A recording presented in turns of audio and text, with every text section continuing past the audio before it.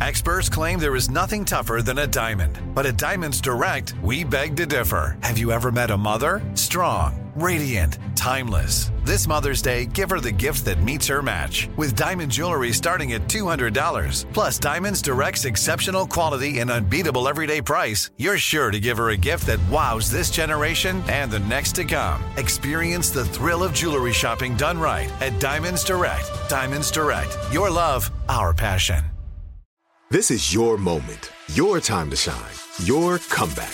You're ready for the next step in your career, and you want an education employers respect. So you're not just going back to school, you're coming back with Purdue Global. Backed by Purdue University, one of the nation's most respected public universities, Purdue Global is built for people who bring their life experience into the online classroom. Purdue Global, Purdue's online university for working adults. Start your comeback today at purdueglobal.edu. When you buy Kroger brand products, you feel like you're winning.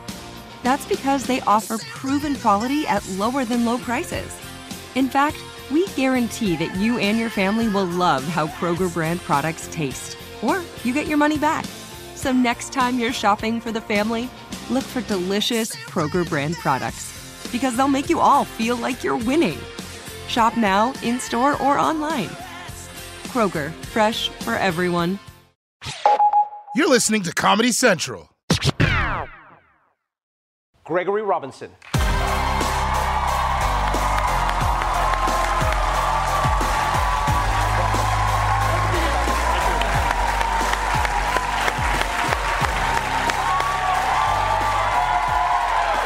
Mr. Robinson, welcome to The Daily Show. Hey, I'm glad to be here. It's really an honor. I'm so excited to have you here because this is one of the biggest stories. You know, everyone saw it on social media. There was a picture of like what seemed like the universe, everything, and then it was like, here's the old one, here's the new one, and then we all had to act like we knew why that was important. But you're actually the person behind why it happened and how it got together. So let's start with this. For everybody to be on the same page, mostly me. Why is this jump in telescope technology so impressive, and why is it so important? So when we compare it to Hubble, which was state of the art 30 years ago, Mm-hmm. and Webb gives us a much bigger mirror. It's 6.5 meters versus 2.4 for Hubble. And the infrared technology, if you think about like night vision, you can see heat through something. So it gives us infrared capability, so we can look through the dust and clouds and gook of space and look much further back.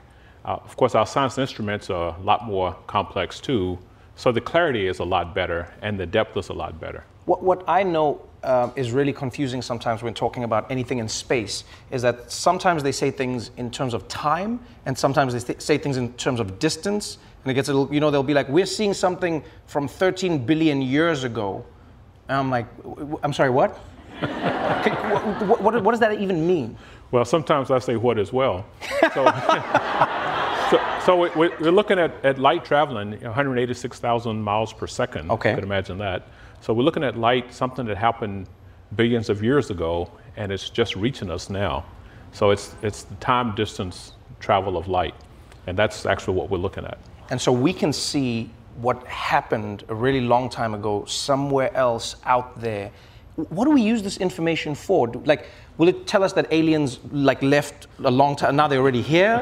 Does it tell us where we're gonna go after we destroy Earth? What is it telling us?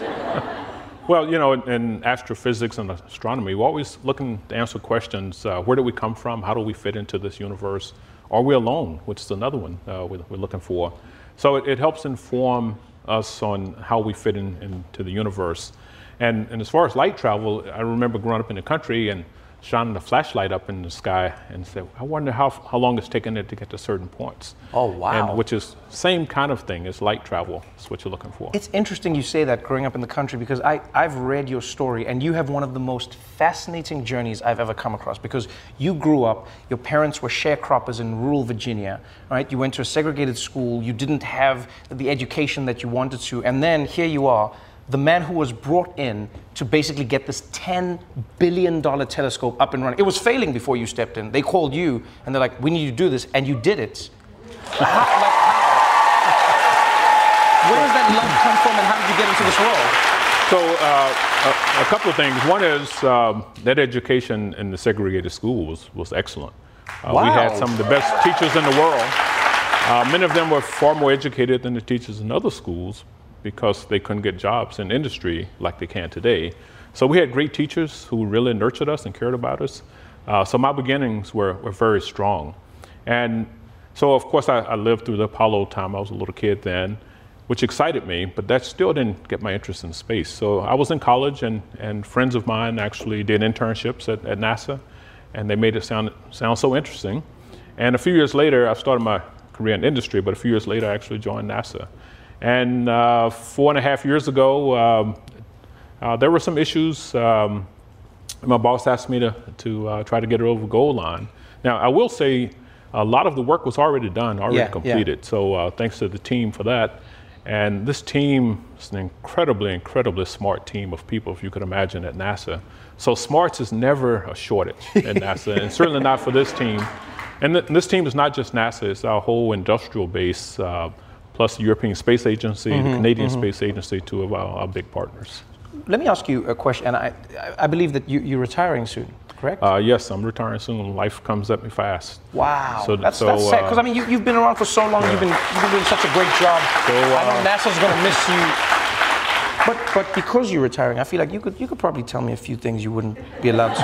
It's like, you know, when you're leaving, like, so have you taken any pictures and then seen something that they don't tell us about? Like, you know what I mean? Like, let me put it this way. In New York, if you have like a super-powered telescope and you shine it at another person's apartment, you might see some things. And I'm wondering if you've seen some things out there, but then you don't tell us. Or are these all the pictures?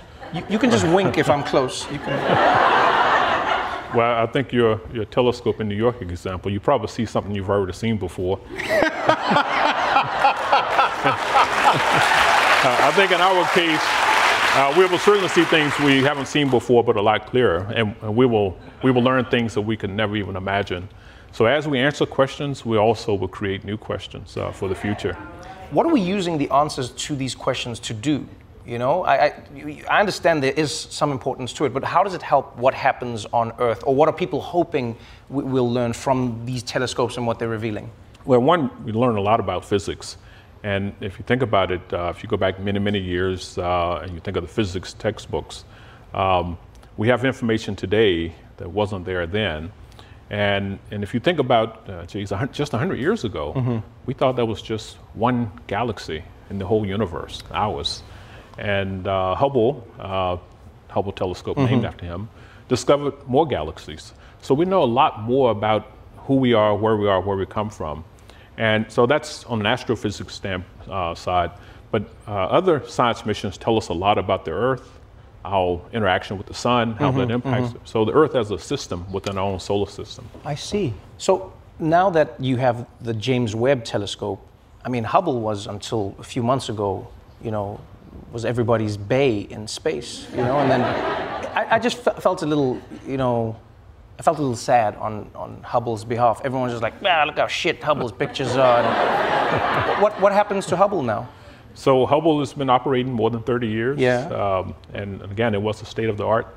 It's going to continue operating. Okay. So there are still things we benefit from Hubble. So we're still looking forward to a long time operation. Is there something Hubble can do that the Webb telescope can't do? Not at the level we're talking about. Okay. Not at all. And just so you're just being nice to two or 3 months.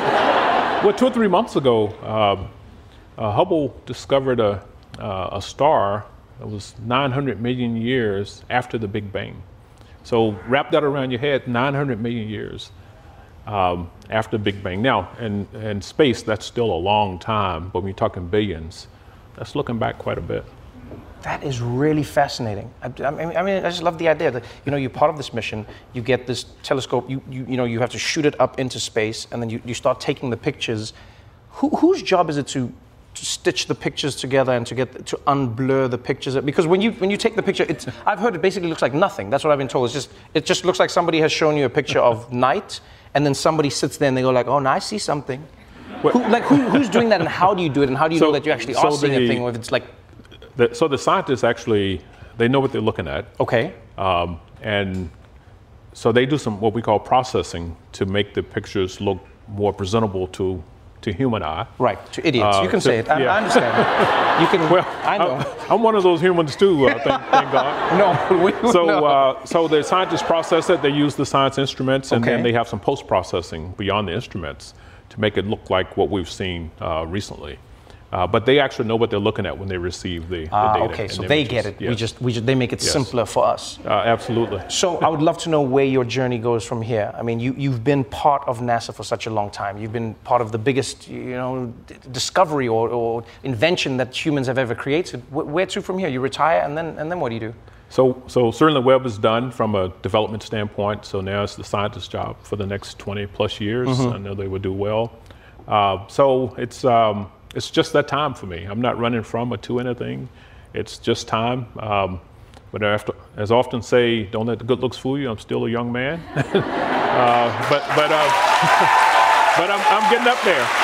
So I still plan to do some other things. Okay. Still exploring what I'm gonna do when I grow up.